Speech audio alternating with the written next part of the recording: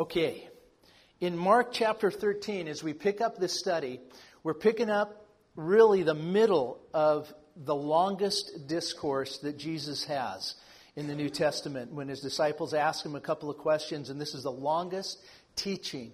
And you go, well, what about the Sermon on the Mount? Well, that's pretty long too, but this one seems to be longer. Anyway, his disciples asked, I'm in and out again, aren't I? Okay, let's get a runner to bring me that microphone if we could. A fast runner. So we don't know what's going on, but we're going to get this fixed. So I'm going to keep going because it's partially working. And then Michael, you're going to need to adjust this with the live stream and everything else. I know you know that. So I might just use both mics.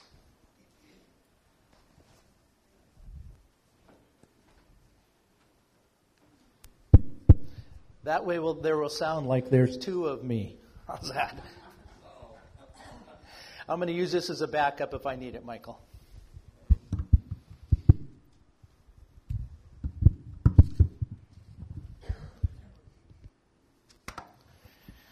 Wow, it's good to be back. Jesus answering the question, and the question had a prophetic overtone to it. What will be the sign of these things happening? And he was answering the question initially, what will be the sign that the temple that the Jews looked at as such a mammoth, beautiful, just a beautiful, iconic site in Jerusalem?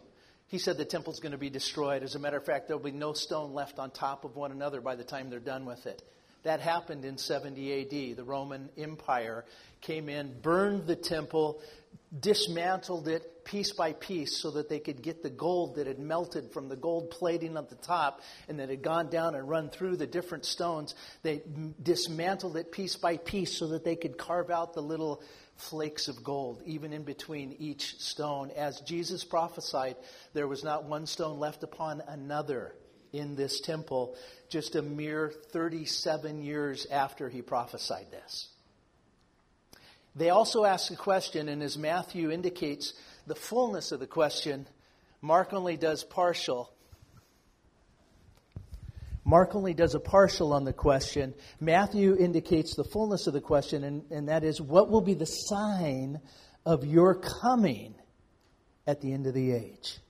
And so what we see in Mark chapter 13 is Jesus gives an answer. It's a prophetic overtone answer.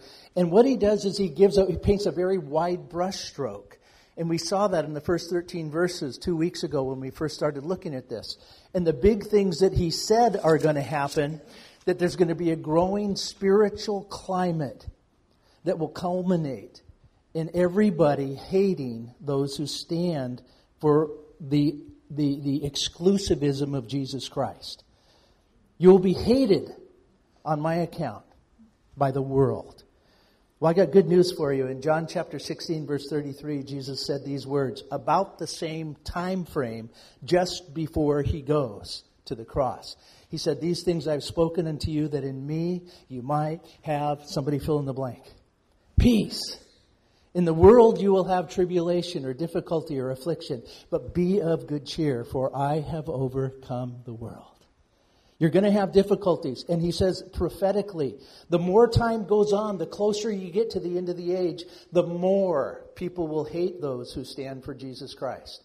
Now, back 25 years ago, Christians, when they were presented on media, Hollywood, different sitcoms, stuff like that, they were just meant to look stupid. They were just meant to look like buffoons. And now it's gotten even more aggressive. We are the far out, crazy, right-wing people that really need to be eliminated from culture to make culture work right. I don't know if you have noticed that, but even in the last 25 years, I've seen that happen. Anybody else seen that? So I got good news for you. You're not just a buffoon, you're a danger. And I'm going to say, yes, you're a danger.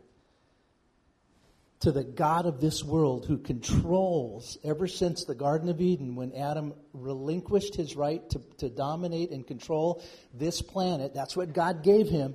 Because he sinned, he gave up the right to rule this planet, to direct this planet under God's direction. He gave it up to Satan. And until Jesus returns, Satan is the one who's the evil underlord of this planet. That almost sounds like Marvel. Marvel and what's the other one? DC? Yeah, AC, DC, whatever. I didn't mean that. Now that I'm thinking of that, I didn't mean music. Okay, here we go.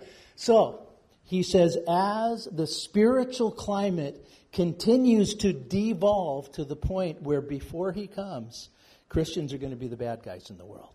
You guys need to know that. In the world you will have difficulty and affliction and persecution and tribulation. But Jesus said, be of good cheer. Be of good cheer? Yeah, be of good cheer, for I have overcome the world. I have overcome the world. The spiritual climate will decline. It will gradually decline and decline more and more until the coming of Jesus Christ. We saw that last time. The growing political climate of hostility and chaos will continue. I don't know if any of you are noticing that the more that we have information that spans the globe through the internet and instant information, I don't know about you, but it seems to me like the world is really in a screwball place. And the more that people are in chaos and nations are in hostility toward one another, the more that happens, the more that the people will cry out for somebody who can give a solution to this crazy thing. Well, the devil's got good news for you. He's got a man in the wings that the Bible calls the Antichrist, the man of sin, the man of lawlessness, the one who will come. And Jesus, in the prophetic portion that we're going to look at this morning, he talks about this guy. Jesus said that there will be a growing earth crisis, as, like it's described in Romans chapter 8, as the earth begins to groan and moan for the coming of Jesus Christ and the redemption of the sons of God. That even the earth will groan and moan. These will grow. These are called, in verse 13, in Mark chapter 13, I believe it's verse 13. No, it's actually up in verse 8. These things are called, these are merely the beginning of birth pangs or labor pains. How many of you have had babies and had labor pains? Raise your hand. Let me see. Wasn't that fun? Aren't those moments that you just, oh, that was so special? Or it was, I tolerated that because of the blessing, at least what looked like a blessing back at the time, that the blessing was well worth the difficulty. Isn't that the way that we look at labor pains? Jesus said that like labor pains, intense, they get more intense and they get more frequent. Guys, there's something that's going to come. It's going to be an incredible blessing. It's going to be his second coming to this earth to regain the rule that man lost in the Garden of Eden. He's already paid for it. He's already redeemed the world. He just hasn't taken possession yet. He hasn't evicted the evil underlord, Satan. He will.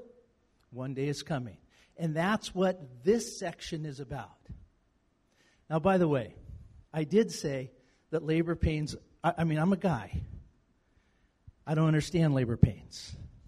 Some of you women understand them very, very, very well. And when you went into labor, were you excited for what was going to come after the labor was over? You were, huh? You were, huh? Yeah. I think it was about 36 years ago that my wife gave birth to our daughter, our firstborn. According to the planning, not the planning, but according to the calendar that the doctors thought she was on, she was actually a little bit early, but our daughter was born full term. She wasn't early at all. And the night that Jan went into labor in preparation to give birth to Melissa, we had decided earlier that night to make a dry run to the hospital so we would know where to go. I would know where to park. I would know exactly how we're going to get in. Everything was defined. Everything was set up. And so we did that. We went over to Kaiser Hospital. This is up in Northern California. We went over to Kaiser. We went up to the maternity floor. And Jan had been having something that you ladies call Braxton Hicks, kind of false labor, right? She'd been having that, and so we talked to the people at the floor about that, and they said, oh, she's way too early. She's way too early. That's fine. Well, lo and behold, guess what happens? That very night, she went into labor. We were back at home. We already knew the road. That's me. I like to pre-plan. I like to be able to do this in the dark with a blindfold. I want to know where I'm going. So we pre-plan. She goes into labor. If I remember right, it was 10 or 11 o'clock at night, wasn't it? It was kind of late. You remember better than me, yeah. So it's late at night. She's going into labor. It's just the real deal. And we start seeing that the contractions seem to be becoming stronger, and they're becoming more frequently. At a particular moment, we called up the doctor, said, look, I think my wife's in labor. I think she's going to have the baby. I think the baby's coming. The doctor said, or the nurse on charge, whatever it was, how close are the contractions? Tell me about it. And so we told them about the situation. They said, oh, you're fine. I think she's in labor. It's valid. She's going to have the baby. She actually had the baby the next morning. She's in labor. It's real labor, but you've got time. We recommend nice warm shower, relax a little bit, and then come on in kind of quickly. He said, okay, hung up the phone. Immediately, I jumped in the shower. We went in that night, and my wife was in labor for hours and hours and hours, somewhere around 10 or 12 hours, if I remember right. She'll remember it better. And then out came our daughter. This wonderful thing. And what I'm telling you is, like labor pains intensified just before the birth, so these general things, earth crisis, political chaos, spiritual animosity toward those who stand for Jesus Christ, that will continue and intensify all the more until Jesus returns. Now, in verse 14, as we pick up Jesus giving this prophetic discourse, he takes from the general. This is the general spiritual climate. This is a general political climate. This is a general earth crisis. And he zeroes in. It's kind of like taking a camera that's got a great zoom lens, and he zeroes in to the last 3.5 years of what's commonly called the tribulation period, the 7-year period that immediately precedes the return of Jesus Christ to rule the world. And he zeroes into that, and we start picking that up at verse 14. Now, I want you to take a look with me real quick as we look at the highlights of what he's going to tell us in this passage. His overview, verse 14. But when you see the abomination of desolation. Now, there's going to be multiple times that he's going to give us a time frame statement. When this happens, or after this happens, or at this time. This is very time-sensitive information that starts on Jesus' prophetic statement with this thing called the abomination of desolation. Well, we're going to talk about what that is. Verse 19. It says, for those days will be a time of tribulation, such as has not occurred since the beginning of the creation, which God created until now and never will. What days? For those days, Matthew specifies and says, in those days, when you see the abomination of desolation. So there's going to be something that happens. And I'm going to give you a spoiler. The prophet Daniel says that this thing called the abomination of desolation, Daniel chapter 9, he's going to tell us that this thing happens in the middle of that last 7-year period. The abomination of desolation happens. When that happens, there will be a time of tribulation. It means affliction. It means difficulty, such as has never occurred since the beginning of creation. Now, I'm telling you, there have been a lot of times where God's people have been the target of persecution. There's been a lot of times where nations have sought to completely eradicate the nation of Israel. The Holocaust. Well, that was only in our modern history. Back before that, the nation of Persia, the nation of Egypt, and every single time, the nation of Babylon, every single time, God has spared a remnant of Jewish people. We're going to talk more about the Jewish people next week when we get down to verse 28. Learn a message, learn from the parable of the fig tree. We're going to find out that the Israelite people, the nation of Israel, is called the fig tree, God's fig tree in the Old Testament. Learn a parable from the fig tree. We'll take a look at that a little more next week. But there's a parable that's incredible when you look at the history of the nation of Israel. The survivalist history of the nation of Israel. And there will be a time of tribulation. Matthew says there will be great tribulation. That's why this time frame is nicknamed the Great Tribulation. Now, I'm going to give you a little bit of a prophetic comment here. And that is, when we speak of a 7-year tribulation period, how many of you have heard 7-year tribulation? Because some of you are going to sit there and go, I don't know what he's talking about this morning. Many of you know exactly what I'm talking about. How many of you have heard of the 7-year tribulation period? Raise your hand. Okay, a whole lot of you have. According to the prophet Daniel, and we're not going to get through all these verses, Wyatt, but according to the prophet Daniel, the last 7-year period begins when a world ruler that comes from Roman stock establishes a covenant with the nation of Israel. That covenant will be the first time, I believe, in Israel's history since their rebirth as a nation in May of 1948. It'll be the first time that Israel is recognized by the surrounding nations as an actual nation, that they have a right to exist. You realize that every attempted peace treaty since 1948, since the Jewish statehood was once again declared, acknowledged by the United Nations, it has been constantly attacked by the surrounding Arab nations. The surrounding Arab nations have tried to eradicate Israel. Actually, it's part of the Palestinian charter that they exist to wipe Israel off of the face of the earth and into the sea.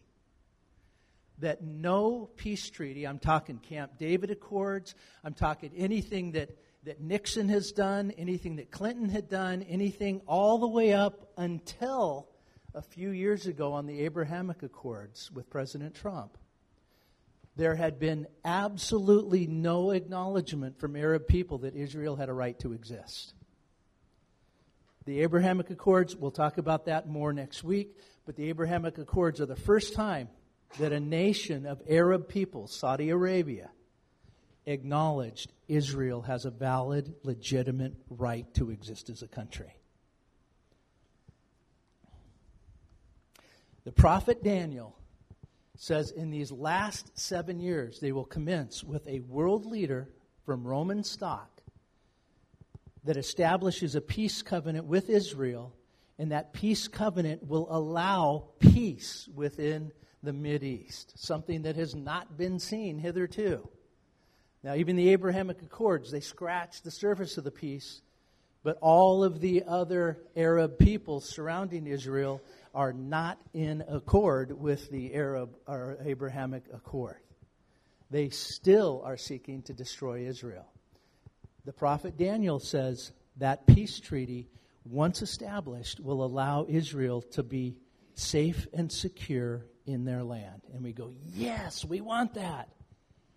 But then the prophet Daniel, chapter 9, verse 27 of Daniel says that in the middle of that last 7-year period, in the exact middle of it, and just in case we can't count it right, it's 1,260 days. 1,260 days into that, 1,260 days before the end of that, something is going to happen where this world leader is going to commit an atrocity that's known in Daniel as the abomination of desolation. That's what Jesus said, verse 14, when you see the abomination of desolation.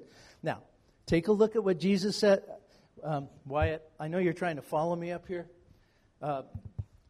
Probably just take a break, and otherwise it'll get confusing. Just go ahead and black out the screen, or leave the screen on Mark. Jesus said, when you see the abomination of desolation standing where it should not be. Parentheses, let the reader understand.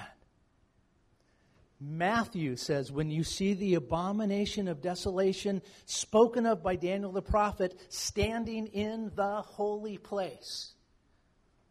Guess what that holy place is, guys? It's the temple of Israel. It's the temple in Jerusalem. Guess what, guys? There is no temple in Jerusalem. Because at the beginning of this chapter, Jesus said that the temple would be dismantled stone by stone. Since 70 AD, there has been no Jewish temple in Jerusalem. The prophetic statement says this world ruler will establish peace. And in the middle of that 7-year period, the last 7-year period of man in control history on the earth before Jesus comes and establishes his millennial reign, that in the middle of that, 3.5 years into it, this Antichrist, this prince who is to come, will establish a peace treaty, but then in the middle of the 7 years, he's going to break the treaty. He's going to commit the atrocity known as the abomination of desolation, in which, as we see in the book of 2 Thessalonians chapter 2, the Apostle Paul says what he does is he takes an image of himself and he puts it in the holy place, in the temple, and then demands to be worshipped as God. That's why it's called an abomination. That's why it's called an abomination that brings desecration, because immediately following it, when he demands that people worship him, acknowledge him, and worship him as God, those that refuse to worship him are going to be in his crosshairs to be completely wiped out. Now I tell you, I know who's going to be in his crosshairs. Because Revelation chapter 12 tells us that this man, inspired by the dragon described in Revelation chapter 12, who is Satan, who is the deceiver, who is the liar, who is the one who is against everything godly, this dragon will possess the heart of this leader and seek, according to Revelation chapter 12, to completely wipe out, to finish wiping out the Jewish people once and for all. And when he sees that that is an impossibility, Revelation 12 says, he will turn his aggression on the offspring of Israel, who are defined as those non-Israelis, those Gentiles like you and me, who hold to the testimony of Jesus. So in the middle of this 7-year period, although the first half of it has been a semblance of peace, at least for the nation of Israel, in the middle of this 7-year period, the abomination of desolation, this guy's going to put his image in the rebuilt temple of Jerusalem. And you go, wait, could the temple be rebuilt? Is it going to be rebuilt? Yeah, and this prophetic event where he desecrates the temple can't happen until the temple is rebuilt. Did you know? We've been to Israel. We've been to the Temple Institute. They have prefabbed many of the articles of the new temple. There have been time after time where zealots in Israel have gone up to the Temple Mount, and it's in dispute. The Temple Mount is in dispute as to who owns it. Does Israel own it, or do the Arabs own it? Is it Jewish control? Is it Muslim control? And there currently sits a mosque on the top of the Temple Mount that's known as the Dome of the Rock Mosque. Archaeological digs have shown that in the outer courts, an outer area of the Dome of the Rock, they have uncovered the actual stones, foundation stones of the inner part of the ancient Jewish temple that was destroyed in 70 AD. What that means is that the ancient temple can be rebuilt in its same spot that it was on before destruction in 70 AD. It can be rebuilt on the same site and be right next door to the Al-Aqsa Mosque, to the Dome of the Rock Mosque, which is one of the holy sites to the Islamic religion. What that says is probably there's going to be a day, and you and I will probably see it. Well, we'll see it from either here on earth, or we may actually see it because we have been translated into heaven. We'll see it from the mezzanine, or we'll see it from earth, where this temple, something happens where the Arab nations that want to kill Israel and wipe them out and not acknowledge their right to exist come to the point, they're led to the point, they're brought to the table where they are acknowledging their right to exist, and the temple is allowed to be rebuilt. I believe it's going to be rebuilt on the same Temple Mount right next door to the Al-Aqsa Mosque. Who's going to do it? I think this guy who's prophesied in the book of Daniel chapter 9, the prince who is to come, the prince of the Roman stock people who destroyed the temple back in 70 AD, that same people is going to produce a guy that's going to be known as the Antichrist. Does that make sense to you? Are you following me? Okay. That when that happens, when he breaks the covenant, the peace covenant with Israel, and sets an image of himself in the temple and demands that he be worshipped as God, many of the Jewish people are going to say, we got duped. This is not right. At that point, this Antichrist guy, according to Revelation chapter 13, Revelation chapter 17, he is going to institute what's called the mark of the beast. You guys have heard of that. That there will be a mark that all of his adherents, all of the ones who say, yes, we're a part of your kingdom. Yes, you're the one. Yes, you're God. That people will be forced to take a mark. Now, a few months ago, a year or so ago, when the COVID vaccine came out, you had a lot of people saying, oh, no, mark of beast, no, not for me. I don't think the COVID vaccine is the mark of the beast. And I got good news for you. I don't think if you've taken a vaccine, some of you have. You know, that's your choice. Some of you haven't. That is also your choice. But I don't think if you've taken the vaccine, I don't think you've taken the mark. But I think what has happened is possibly the delivery system of the mark of the beast. They're playing with it. We already have everything that's prophesied insofar as technology available to be instituted on a moment's notice. And a lot of that is, thanks to Amazon and Google, too. They've done their job. The world is prepped for somebody to step in to say, I can lead this world into peace, and to do it. Jesus said when that 3.5-year point of into this peace agreement, when that finally hits, and this guy says, by the way, I'm God. Worship me as God. Puts his image in the temple. That's the desecration. That's the abomination of desolation. Let me just read what Jesus wrote. Or what Jesus said, verse 14 in Mark chapter 13. When you see the abomination of desolation. So here's the time point. We're zooming into this time of the prophetic scriptures. When you see that standing where it should not be, in the holy place, in the temple, then those who are in Judea must flee to the mountain. The one who's on the housetop, don't even go down or go in to get anything out of his house. The one who's in the field must not turn back to get his cloak. Woe to those who are pregnant, to those who are nursing babies in those days, and pray that it may not happen in the winter. Well, why? Because all kinds of difficulties are going to come to the ones that are trying to escape Jerusalem. Matthew even says, Matthew is written to a Jewish audience. He says, pray that this thing wouldn't happen on a Sabbath day. Because I don't know if you're aware of this, but Orthodox Jews in the Holy Land still observe the Sabbath in an incredibly legalistic way. They can only travel so far on the Sabbath. I don't even think they can go up and down an elevator. Am I right? Because that's work. It's like and if you start up your car, you've kindled a fire. And you can't start your car on the Sabbath day. These are the ones that are very orthodox, trying to honor the Sabbath. Pray that this doesn't happen on the Sabbath, Matthew 24 says. Pray that it would be at a time when the Israelis who are in Jerusalem that see the abomination of desolation, they can get out of town and get out of town quick. Now,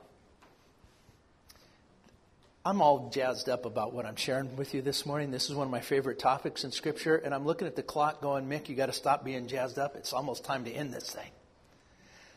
So let me close with a few comments, knowing that we're not going to get nearly as far as I had hoped to get this morning.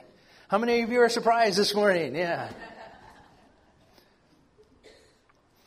But he says to them, when this abomination of desolation happens, get out of town. Don't go back inside to get anything. Get out of Jerusalem. Get out of Judea. Now, there are some minor prophets in the Old Testament, as well as Revelation chapter 12, that talks about when Satan's aggression turns mightily on the Jewish people to try to wipe them out. It's like his final last-ditch effort to try to wipe them out. I think that's this prophetic time that we're looking at. That as that time happens, it says God has prepared a place of security. Many of us feel that it is a place in modern Jordan. It's a rock-sheared, walled-in city called Petra, which means rock. That may well be the place that God protects his people. But he's, get out of town. And then God says, Revelation 12, I'll give them the wings of the great eagle. Some people say, oh, finally found America in prophecy. The wings of the eagle, that our American airplanes are going to come in and fly these people into Petra. I don't know. That's just a brainstorm. That's just a thought. But when the man of peace establishes his covenant, he's gonna break it. It's interesting, and I've got... I don't know if it'll be next week or the next week when we actually finally get to verse 28, and we'll talk about the Jewish people as a sign, as this fig tree parable, that I'm going to share with you some publications that I think are highly, highly insightful into the history of the Jews, into their preservation through all different kinds of wars against them, all of that kind of stuff. I'm going to share some of that stuff with you, and where you can freely download some of that stuff. It's available on the internet. And to look at the incredible, miraculous survival of Israel as a nation, even to this point. Well, the Antichrist, under Satan's incredible inspiration and fury, is going to have one last-ditch effort to try to wipe out the Jewish people. Jesus said, when this happens, get out of town. Go to the place that's prepared for you. And then it says, real interesting, verse 19, there's going to be a time of tribulation. We've looked at that. There's going to be a time of difficulty. Please understand, this is going to be new to some of you. The Great Tribulation, as defined as starting with the abomination of desolation in the midpoint of that 7 years, the Great Tribulation is not God's wrath on the earth. The Great Tribulation is Satan's fury through this character called Antichrist to try to wipe out Christians and Jews. I got news for you. If you know Jesus, if you've been called his people, if you are his divine elect that he has called to himself, you will never be under the wrath of God. But you will be the cross-haired target for Satan. The Great Tribulation is Satan's fury. And then, one more verse and we're done. Verse 20, unless the Lord had shortened those days. What days? The days that follow the abomination of desolation, the days of great tribulation that are sought to completely wipe out Israel and wipe out Christians. Unless the Lord had shortened those days. I got good news. God is going to shorten that great tribulation period. And in the next verses, we'll pick this up next week right here, we'll see how he's going to do it. We'll take a look at the 6 seals in the book of Revelation chapter 6, which also chronicle this time frame. And they walk us right through, and as we put those in synthesis with Matthew 24, Mark chapter 13, Revelation 12, Revelation 13. We put those, we can come up with a timeline that makes absolute sense as it's synthesized together. The seals, the prophecy, that God will shorten, God will stop the Great Tribulation in its tracks so that, it says, had that not happened, no life, or if that doesn't happen, no life would be saved, but for the sake of the elect, whom he chose, he will shorten those days. Well, I hope I've piqued your curiosity. I hope I've scratched your interest. This is an incredible passage that we might be in our life close to seeing it fulfilled. That's why Jesus over and over, 4 or 5 times, he says in this chapter, so take heed, be careful, be on the alert. In other words, don't sleep through life, guys. So where do we end today? I got good news for you. You'll never be under the wrath of God if you know Jesus Christ. Because Jesus willingly went to the cross and sacrificed himself to take God's wrath upon himself. Your punishment that was due you for your sin, he took it upon himself. That's Jesus. And you'll never be under the wrath of God, the punishment of God. Now, God loves you. You'll be under his discipline now and then. Whom he loves, he disciplines. But don't mistake that with his wrath against sin and against rebellion. And so, I want you to know that God loves you and that he's paved the way for you to come to his holy heaven and be with him forever and ever. And that bridge is called Jesus Christ. And if you've never come to Jesus, know that as this world marches toward its culmination, he's got a plan for you. And if you're hearing what I'm saying this morning, he's knocking on your heart saying, let me in, let me in. Let's pray. Lord, I pray that your word would be an encouragement to us today. I pray, God, that the truth of the prophetic word that's already been fulfilled would help us be confident in that which is already stated that will come as well. Father, help us to have confidence in your word, to not doubt it, to trust in it, and to be on the alert, and to know that in the end, you win. You win. Guys, I'd like you